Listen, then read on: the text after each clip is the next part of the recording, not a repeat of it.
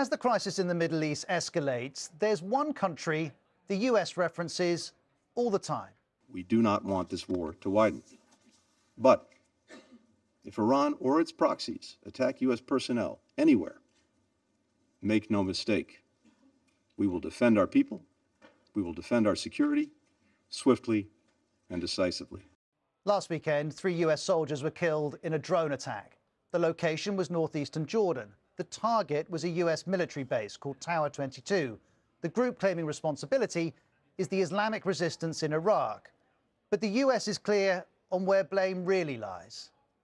Our teams here are continuing to do the analysis, but we know that Iran is behind it. And certainly, as we've said before here in this briefing room, Iran continues to arm and equip these groups to launch these attacks. Iran calls these claims baseless accusations. But Iran does have a network of allies across the region. It has a name for it, the Axis of Resistance. United, it says, in its opposition to Israel and the US. This axis includes the group behind the Tower 22 attack. Iran has taken advantage, frankly, of the current moment of conflict to do what Iran has been doing for many, many years, which is to disrupt, to target the US and partners in a variety of ways, mostly through the efforts of its proxy militias. And since Hamas's attack on October the 7th and Israel's response to it, this disruption has taken many forms. For example, Houthi rebels in Yemen have repeatedly attacked shipping in the Red Sea. The US says there have been over 160 attacks by militia on its military positions in Iraq and Syria.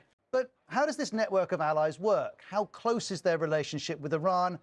And what is Iran trying to achieve? If we go back to 1979, there was an uprising in Iran against the monarchy. Iran became an Islamic republic. Ever since, it sought to spread its influence in the region. In recent years, that's involved support for the Assad regime in Syria, where Iranian forces have been deployed, support for large militant groups such as Hezbollah in Lebanon and the Houthis in Yemen, and support for smaller groups, including in Iraq. We have a whole range of Iraqi Shia militias, which have been formed in lots of different ways and have very different connections with Iran. And in fact, they're in an umbrella movement that has non-Shia militias included as well. So it's very complicated to navigate the types of links within that part of the axis of resistance. And Iran's support for its network comes in several forms. First, money. In 2020, the US estimated that Iran gave Hezbollah $700 million a year, as well as $100 million a year to Palestinian groups, including Hamas, and it estimates the Houthis have received hundreds of millions of dollars too. Iran doesn't acknowledge this funding. But as well as money, Iran is supplying weapons too. Recently, 2 US military personnel died in an operation to intercept a boat in the Red Sea. The US released this image. It says the boat was transporting Iranian-made weapons to the Houthis. Or there's Hezbollah. One estimate put its arsenal at 130,000 rockets and missiles. It's believed many of them come from Iran.